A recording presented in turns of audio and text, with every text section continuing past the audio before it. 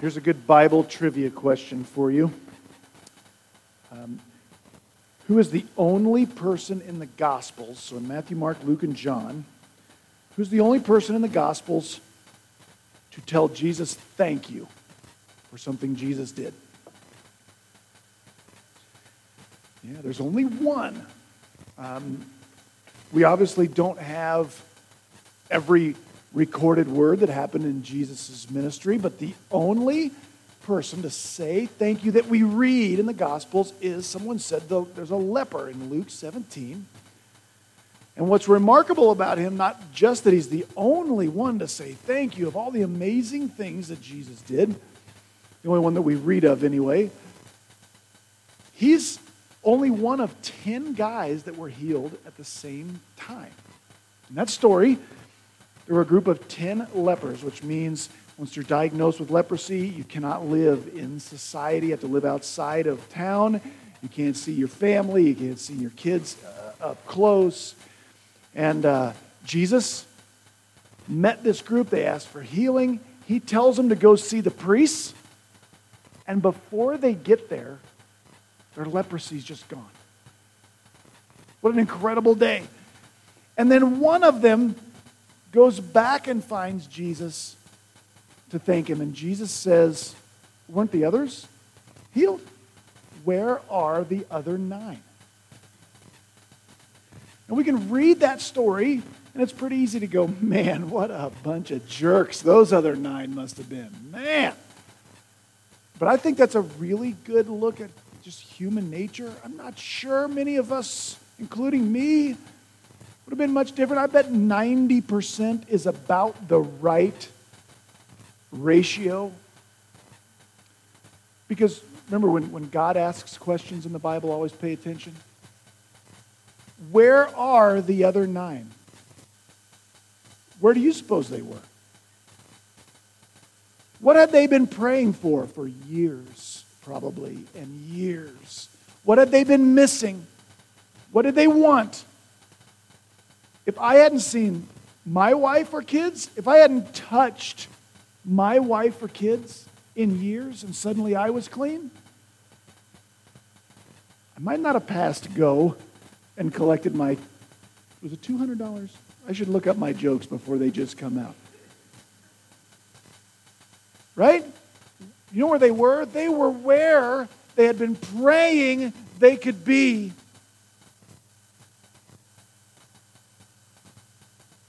They still should have went and said thank you. But it's a really good look at human nature, because I think the easiest thing in the world for a Christian, for someone who kind of believes in God, is to have some things we want that we know God can do, and we really want the things God can do more than we want the God that can do them. It's the easiest thing in the world to live our lives with our eyes on things we want. And we believe in God. We know He can do whatever. And so we try to kind of use God to get what we want. We pray for those things. When we get what we want, we're happy. When we don't get what we want, we're unhappy. There's a different way to live. Do you know that? There is a way to live where our joy isn't tied to our circumstances. Paul's been teaching us about it in the book of Philippians. Paul's become an example of it in the book of Philippians. Because where we pick up here, Paul is writing this letter from imprisonment in Rome.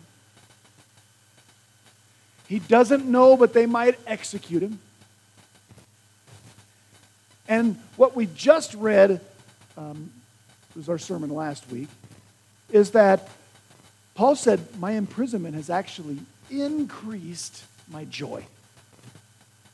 What? How? Even though that's not where he would prefer to be, He said last week, I have more joy now than before I got arrested. Because Paul says, my joy is set on the gospel of Jesus Christ. And last week's sermon was all about, or passage, was all about ways that Paul's imprisonment has increased the gospel.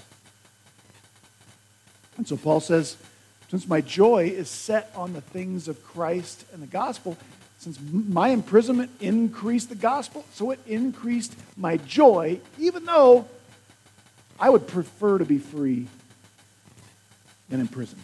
Well, today, Paul's going to continue in that line of thought. He's going to get personal today. How this works out for him and his current situation. And Paul's going to say, I am confident. So I have rejoiced because of what God has done out there with the gospel because of my imprisonment. And now today Paul's going to say, and I'm going to continue to rejoice because of what's happening right in here with me. Even though they might kill me, I'll still rejoice. Let's read our passage today. It's kind of an unfortunate verse break. I think the second part of verse 18 starts this new paragraph, so that's why I'm starting part at the end of verse 18. So Philippians 1, the end of verse 18 through verse 26, and they read this way. Paul says, so I have rejoiced, yes, and I will rejoice. Why? Or because I know that this will turn out for my deliverance through your prayers and the provision of the Spirit of Jesus Christ, according to my earnest expectation and hope that I will not be put to shame in anything, but that with all boldness Christ will, even now, as always, be exalted in my body, whether by life or by death. For to me, to live is Christ, and to die is gain. But if I'm to live on in the flesh, this will mean fruitful labor for me. And I do not know which to choose. But I'm hard-pressed from both directions, having the desire to depart and be with Christ, for that's very much better. Yet to remain on in the flesh is more necessary for your sake. Convinced of this, I know that I will remain and continue with you all for your progress and joy in the faith, so that your proud confidence in me may abound in Christ Jesus through my coming to you again. There's our passage. We start by Paul just saying, yes, I am going to continue to rejoice. I'm confident, I've rejoiced because God is using what's happening to me in here in this house arrest prison to increase the gospel out there. But Paul says, I'm going to continue to rejoice, not just in what happens out there, but I'm going to rejoice in what happens in here. And Paul he's confident that's going to continue. The rest of the passage is just how that's possible. Wouldn't you want to ask, like Paul, how can you rejoice in what's going on in there with you? That's what he's going to tell us today. We start here. In verse 19, Paul says, in the purple up here, this is like my general paraphrase of this. This is what I like. This is my translation, the DMV. If you're new here, you don't know what the DMV is. That's the dumb Maxwell version of the Holy Scriptures. Okay, the DMV would say something like this. I am confident I will continue to rejoice because I'm confident I'm going to be saved from my biggest fear, and I'm going to be saved to my greatest hope. That's what Paul's going to be telling us in verses 19 and 20. Paul has this great big fear and this great big hope. And he says, I'm going to continue to rejoice because I know, I'm confident I'm going to avoid my biggest fear and I'm going to gain my biggest hope. He uses the word deliverance. He doesn't tell us in verse 19 what he's going to be delivered from, but it's not the most natural thing we would think if we were talking about a guy who might get executed. Paul doesn't say this is going to turn out with me getting let out of prison. He doesn't know that. He's going to make very clear he doesn't know that. So Paul has a greater fear than his execution. And he has no fear of hell, so that's not his fear. He has a greater fear than execution. He has something he wants to avoid more than he wants to avoid the gallows or the stake or however they would have done that. And Paul has a hope that's greater than than surviving physically. And it's not heaven. Not exactly. Paul says, I'm confident. He's already said, I'm confident I'm going to rejoice. And he invites them or thanks them for continuing to be a part of his deliverance. He says, I'm going to be delivered through first your prayers, Philippians. Thank you for praying toward my real hope and against my big fear. And I've got your prayers and I've got the Spirit of Jesus Christ on my side, in my body. The Spirit of Jesus Christ, a great title for the Holy Spirit. The Holy Spirit exists to make much of Jesus Christ. The Holy Spirit does not exist to draw attention to himself. The Holy Spirit exists to make much of Jesus Christ.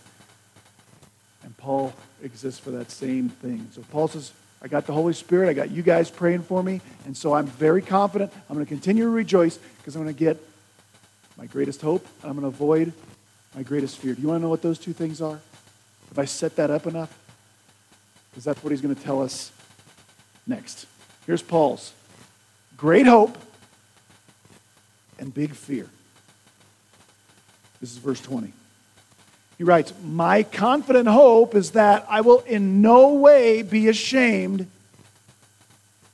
but instead with complete boldness, even now as always, Christ will be exalted in my body, whether I live or die. Right there is Paul's big fear and big hope. He's confident he's going to not have his fear and have his hope. That's why he's confident he's going to keep rejoicing. What are these things? First, Paul says, my big hope is that I will avoid my big fear. Here's Paul's big fear right here, is that I will be ashamed. I want to be not that, but that. And the not that is this shame. Now, what is it that would shame Paul, that would make Paul feel ashamed? It can't be his execution, because whether I live or die, whether they kill me or not, they can pull me out in the streets, they can strip me naked, they can beat me in front of the whole world, and they can execute me, and I can still have my great hope. If we know Paul, what would make Paul feel ashamed is not his public execution. What would make Paul feel ashamed is if he refused to exalt Jesus Christ in order to avoid his execution. Shrinking away from his great hope is what would make Paul feel ashamed. That's what Paul is saying. My confident hope is that I will avoid chickening out to glorify, to exalt Jesus Christ. I don't want to be ashamed by pretending even my very life is more important to me than exalting Jesus Christ. With complete boldness, even now as always, here's his hope. Christ will be exalted in my body. There's Paul's hope. That Christ will be exalted in my body. The Greek word right here for exalted, megaluno is the Greek word, and it just means to make something bigger. Like if you blow up a balloon, you megaluno. It gets bigger. Now, literally, that's not what Paul wants to do with Christ. Paul can't make Jesus bigger than Jesus already is. So to exalt Christ, we can call this to magnify Christ. In some translations, that means to make something look bigger, right? To exalt Christ, to magnify Christ, is to make sure other people see the far surpassing greatness of Jesus Christ. Paul says, I want people to see that there's nothing more important to me than Jesus Christ, not even my own life. Here's my hope, Paul says, and I'm going to do this. I'm confident because you're praying for me, Philippians, and I've got the Holy Spirit who wants to magnify and exalt Jesus Christ inside of me. And so my big hope is that with complete boldness, I'm not going to use my current circumstances as an excuse as to why I can't exalt Christ, why I can't obey Christ, why I can't follow Christ. Oh, yeah, but you don't know what I'm going through right now. Paul's like, they might kill me. I don't care. If they kill me, I want to exalt Christ while they kill me. Complete boldness, even now, as always, whether I'm out there planting churches and things are awesome, or whether they're giving me my last meal if they did that sort of thing. That Christ will be exalted in my body, live or die. Paul's biggest fear is that he would fail there. Paul's greatest hope is that he would succeed there. That he would always behave as if the most important thing in my life is Jesus Christ and his glory.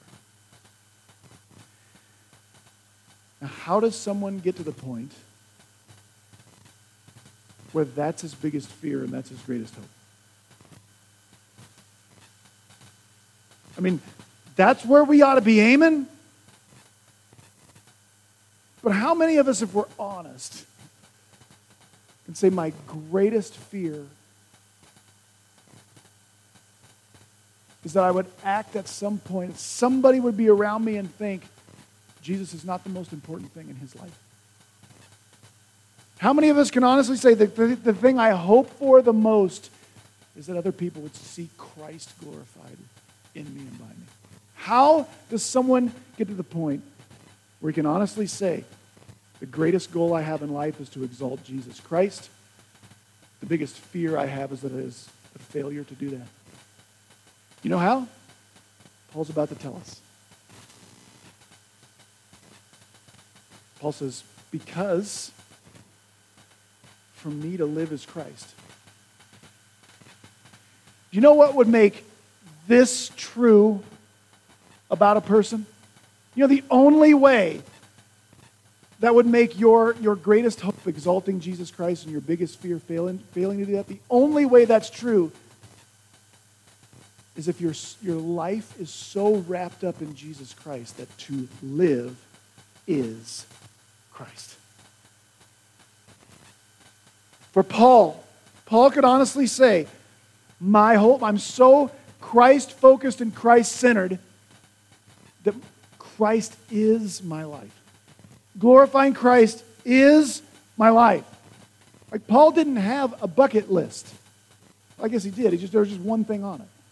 Right? Paul didn't have this list of things he wanted to see before he died, the things he wanted to accomplish. One thing, I want Christ to be glorified in my life. Now, when I make the list of things I have to do in my life, Paul had to work.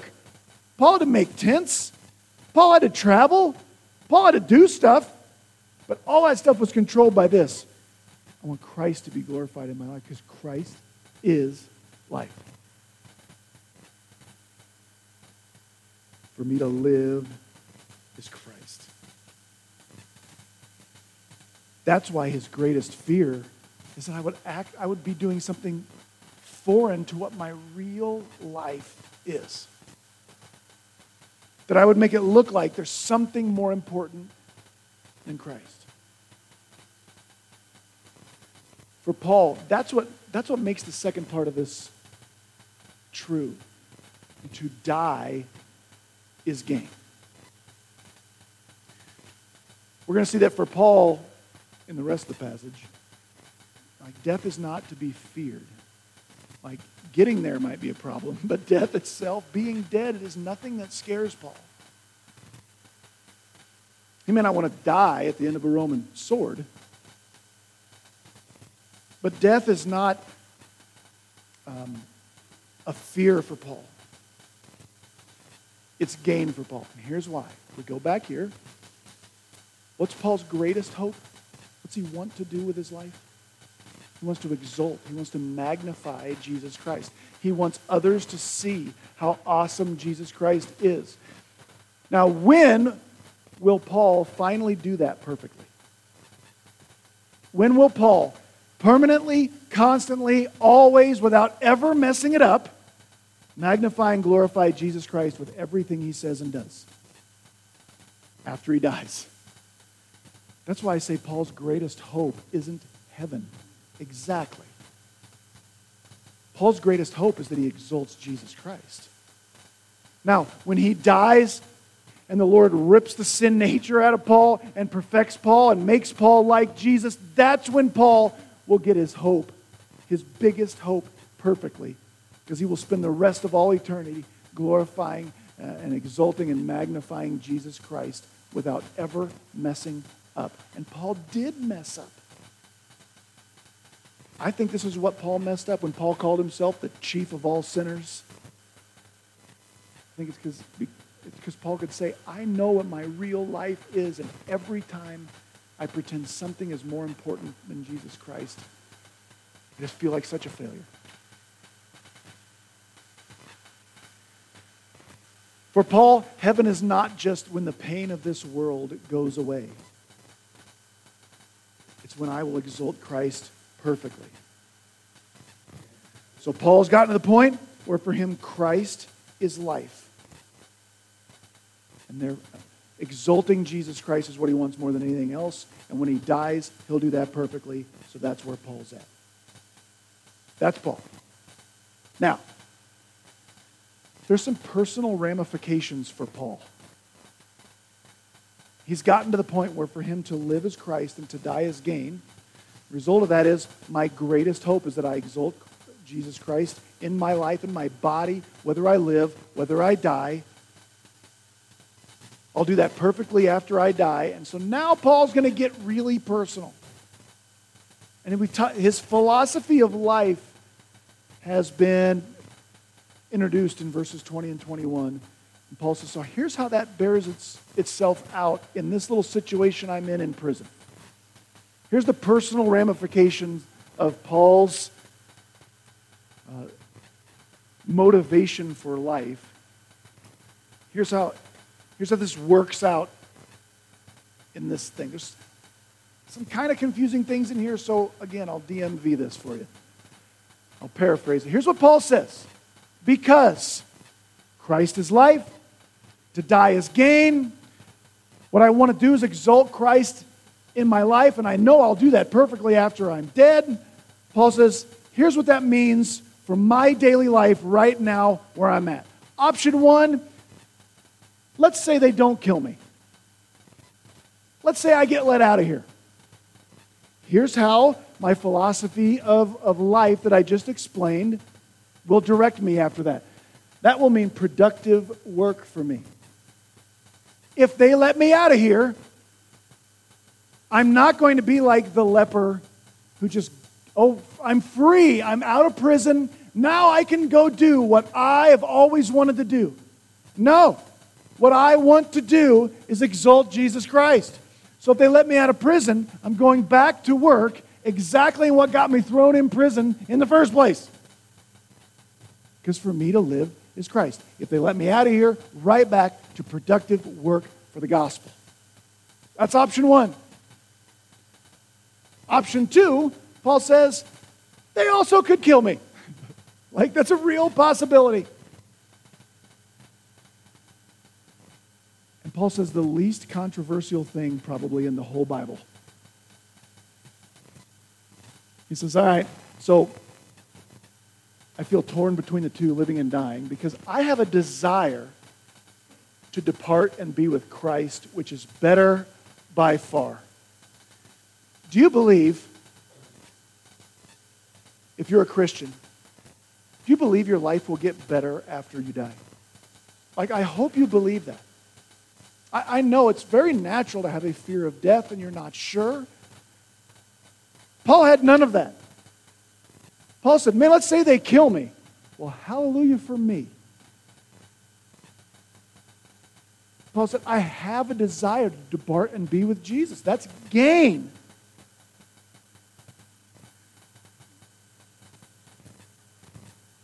But I want to zero in on something else Paul says here. So Paul, 100%, he knows Jesus Christ as his Savior. He believes, I'm okay with God because of what Jesus did for me at the cross. Therefore, I've been guaranteed eternal life by the blood of Jesus Christ. I'm going. I'm in. That's great. And that gives me this desire to be there with him because I know it's way better than life here. But Paul refuses to spend the rest of his days bemoaning the fact that he's still here. He says, I have a desire to depart and be with Christ. It's better by far. It'd be to my advantage that I go be with him. But it's to your advantage, Philippians, and people like you, that I stay here and work. So, here's his conclusion. I don't know what's going to happen. If it was my choice, I don't know which I would choose. That's what Paul says. But it's not my choice. So I think, here's how I would paraphrase 25. I think God's going to leave me here so I can keep working. That's what I think. And if he does, I will remain and continue. I want to zero in on that clause right there. I will remain and continue. If they kill me, hallelujah, I go to be with Jesus. If they don't kill me, I will remain and continue. Continue what? Continue glorifying Jesus Christ with all the days that I have. Here's why I want to point that out to you, fam. There's a really sort of easy and sneaky Christian mistake, Christian-sounding mistake, where we are so convinced of our eternal life. And you should be. And we're so convinced that our eternity with Christ is going to be so much better than life here. And the government run by him, and all the tears dried, and no more pain, and no more sorrow, that it's really easy to just decide I'm going to sit and quit and ask God every day why he hasn't come for me yet. Paul says, not me. If I remain, I will continue. And I will continue as long as I remain. Because, and that's true for Paul, because Paul's purpose for living is not improving his circumstances. Paul doesn't see heaven as, I'll finally get to heaven and God will dry my tears from my eyes and I won't have any more pain and I won't have any more sorrow and I'll get to live in my house that he built for me. No.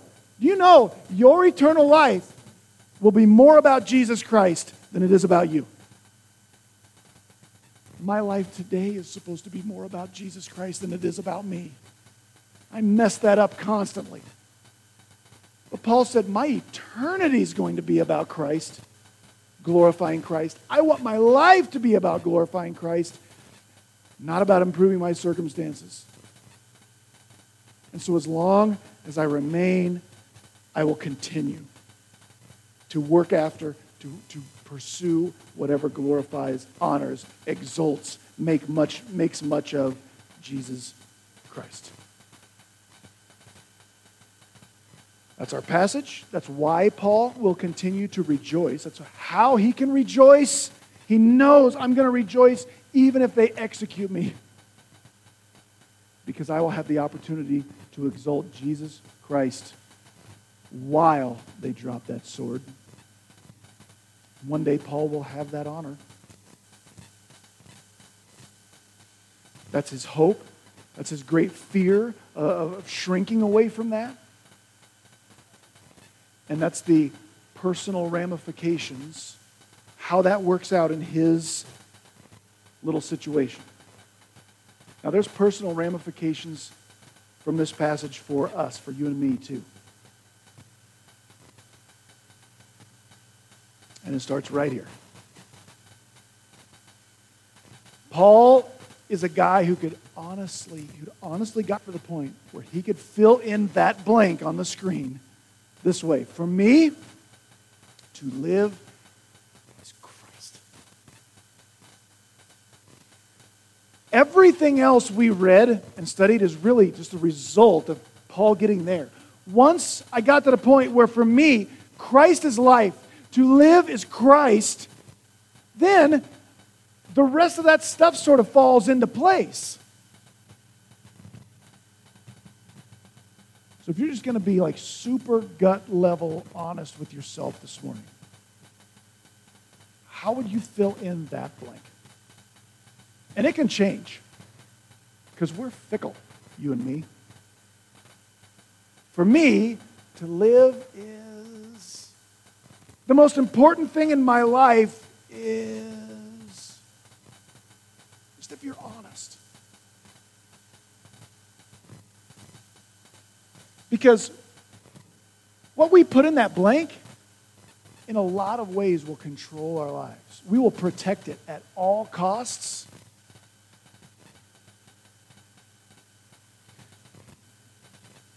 We will live to protect it. And what will feel like death to us is when that is either threatened or lost, whatever we put in there. Let's say, we'll use some examples. Let's say, if you're really honest, the thing that drives me, the most important thing in my life is making money, business success. What will feel like death is either losing money, not having enough money, seeing someone else make money that I think I could make. That feels like death. I can't handle it. I've got to protect it. That's why people start doing things to make more money that are damaging in other areas of their lives, that are immoral, that are illegal. Why? Because for me, to live is making money, and I have to protect that. If you live, young people, if you live for athletic achievement, what will feel like death? Losing. Someone else getting the accolades you want. Someone else not noticing what you've done. That will feel like death for you. If I haven't made you uncomfortable yet, let's try this one. There's a Christian-y sounding one, a really good sounding one that's really sneaky. And this is the most common one I hear because people will actually tell me this one. The most important thing in my life is family. For me, to live is family. Well, Pastor Matt, what could be wrong with that? I'm glad you asked.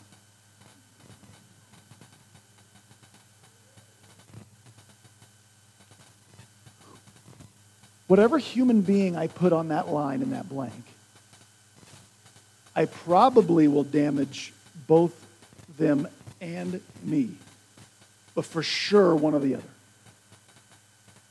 I love my wife. She's a wonderful person. You should meet her. But if I live for Rachel,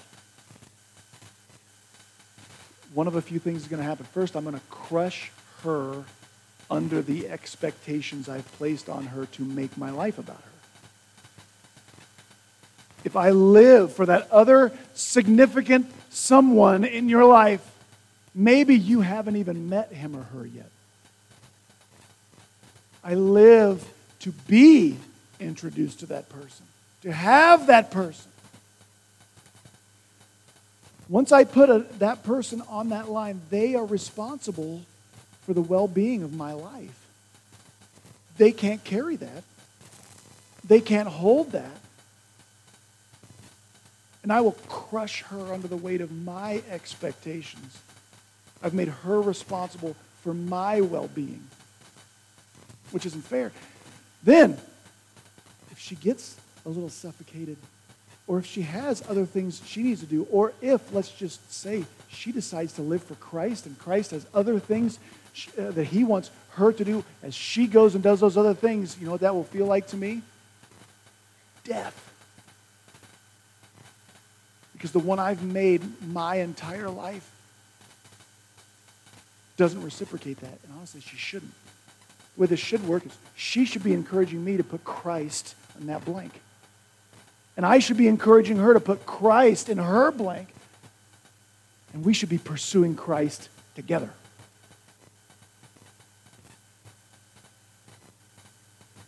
It's pretty easy to put our kids in that blank.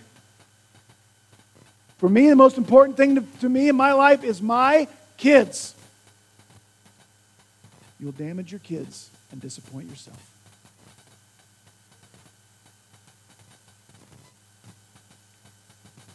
Here's how you'll damage your kids.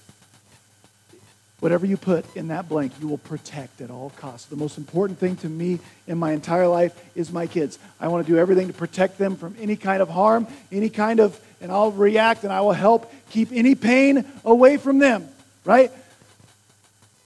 We're not encouraging our kids to pursue Jesus Christ when they are the most important thing in our lives. You know what we're encouraging them to pursue? Them.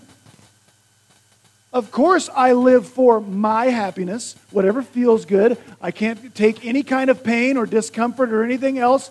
I just run from any of that. You know why? Because you did, Dad. That's how we train extremely selfish people, and we don't need any help being selfish. We do just fine on our own.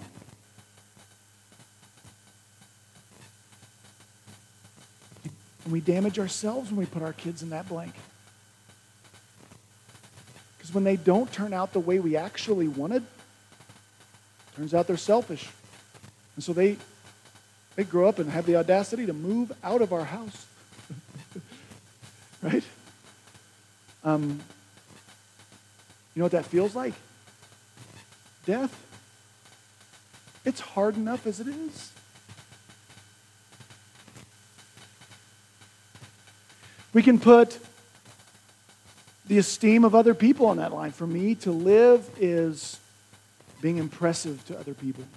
For me to live is being liked by other people, being included by other people. We will just become slaves to the opinions of others, and we will do whatever it takes to look good in their eyes. It will damage us. It will let us down.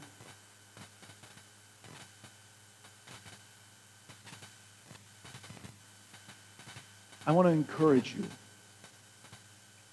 to live for Jesus Christ. Why? Because that's the pastory, preachery thing to say? I mean, it sort of is, but that's not why I'm saying it. Because the only way to make the rest of that verse true, for me to live as Christ, what's the rest of it say? For me to live as Christ and to die is gain. Folks, I don't want to give away the ending here, but you're going to die. There's only one way that your death becomes gain, is if you lived for Christ. I want you to live for Jesus Christ, and God help me. I want to live for Jesus Christ better tomorrow than I did yesterday. Right? And more and more and more. Why? Because it's just better. Because there's whatever the world throws at me, if I'm living for exalting Jesus Christ, I always have the opportunity to exalt Christ, whatever I'm going through. When my kids mess up, when I lose, when my business fails, when I get a diagnosis, when whatever.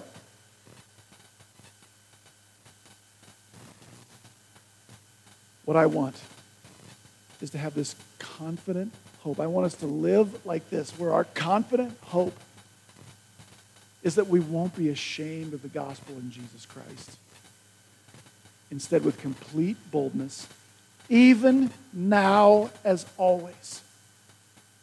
Paul is chained to a Roman guard as he writes, even now as always. That the driving force in my life would be exalting Jesus Christ. But Pastor, You don't know what's going on in my life. You're right, I don't. But I know even now, as always, can be true. That if I decide what I really hope in is exalting Jesus Christ, it will give me an attainable goal through an impossible situation. It will make death gain. And it will make me a powerful tool in the hands of a sovereign God. For us, may we live for Christ. May we remain and continue as long as we are here until the day when we see our greatest gain. We go to be with him. Let's pray. Father God, we are a bunch of self-focused people, but we want to live for Christ. God, for those of us here who don't know you as Savior, this all sounds foreign. I pray you to pursue their hearts to give their life to you as Savior. And for those of us who believe in Jesus, God, we want to live for Christ, not because it can get us into heaven. You got us into heaven because you lived faithfully. But we want to pursue you. We want to exalt you. We want to magnify you. It's our created purpose. Make it what we want on a daily basis. That there be nothing more important. There be nothing in our blank besides Jesus Christ. You'd be glorified in us individually, corporately. As spouses, help us to pursue Christ together as friends and family. That you might be glorified in us. We love you, Lord. In Jesus' name we pray. Amen. Would you stand and finish with us?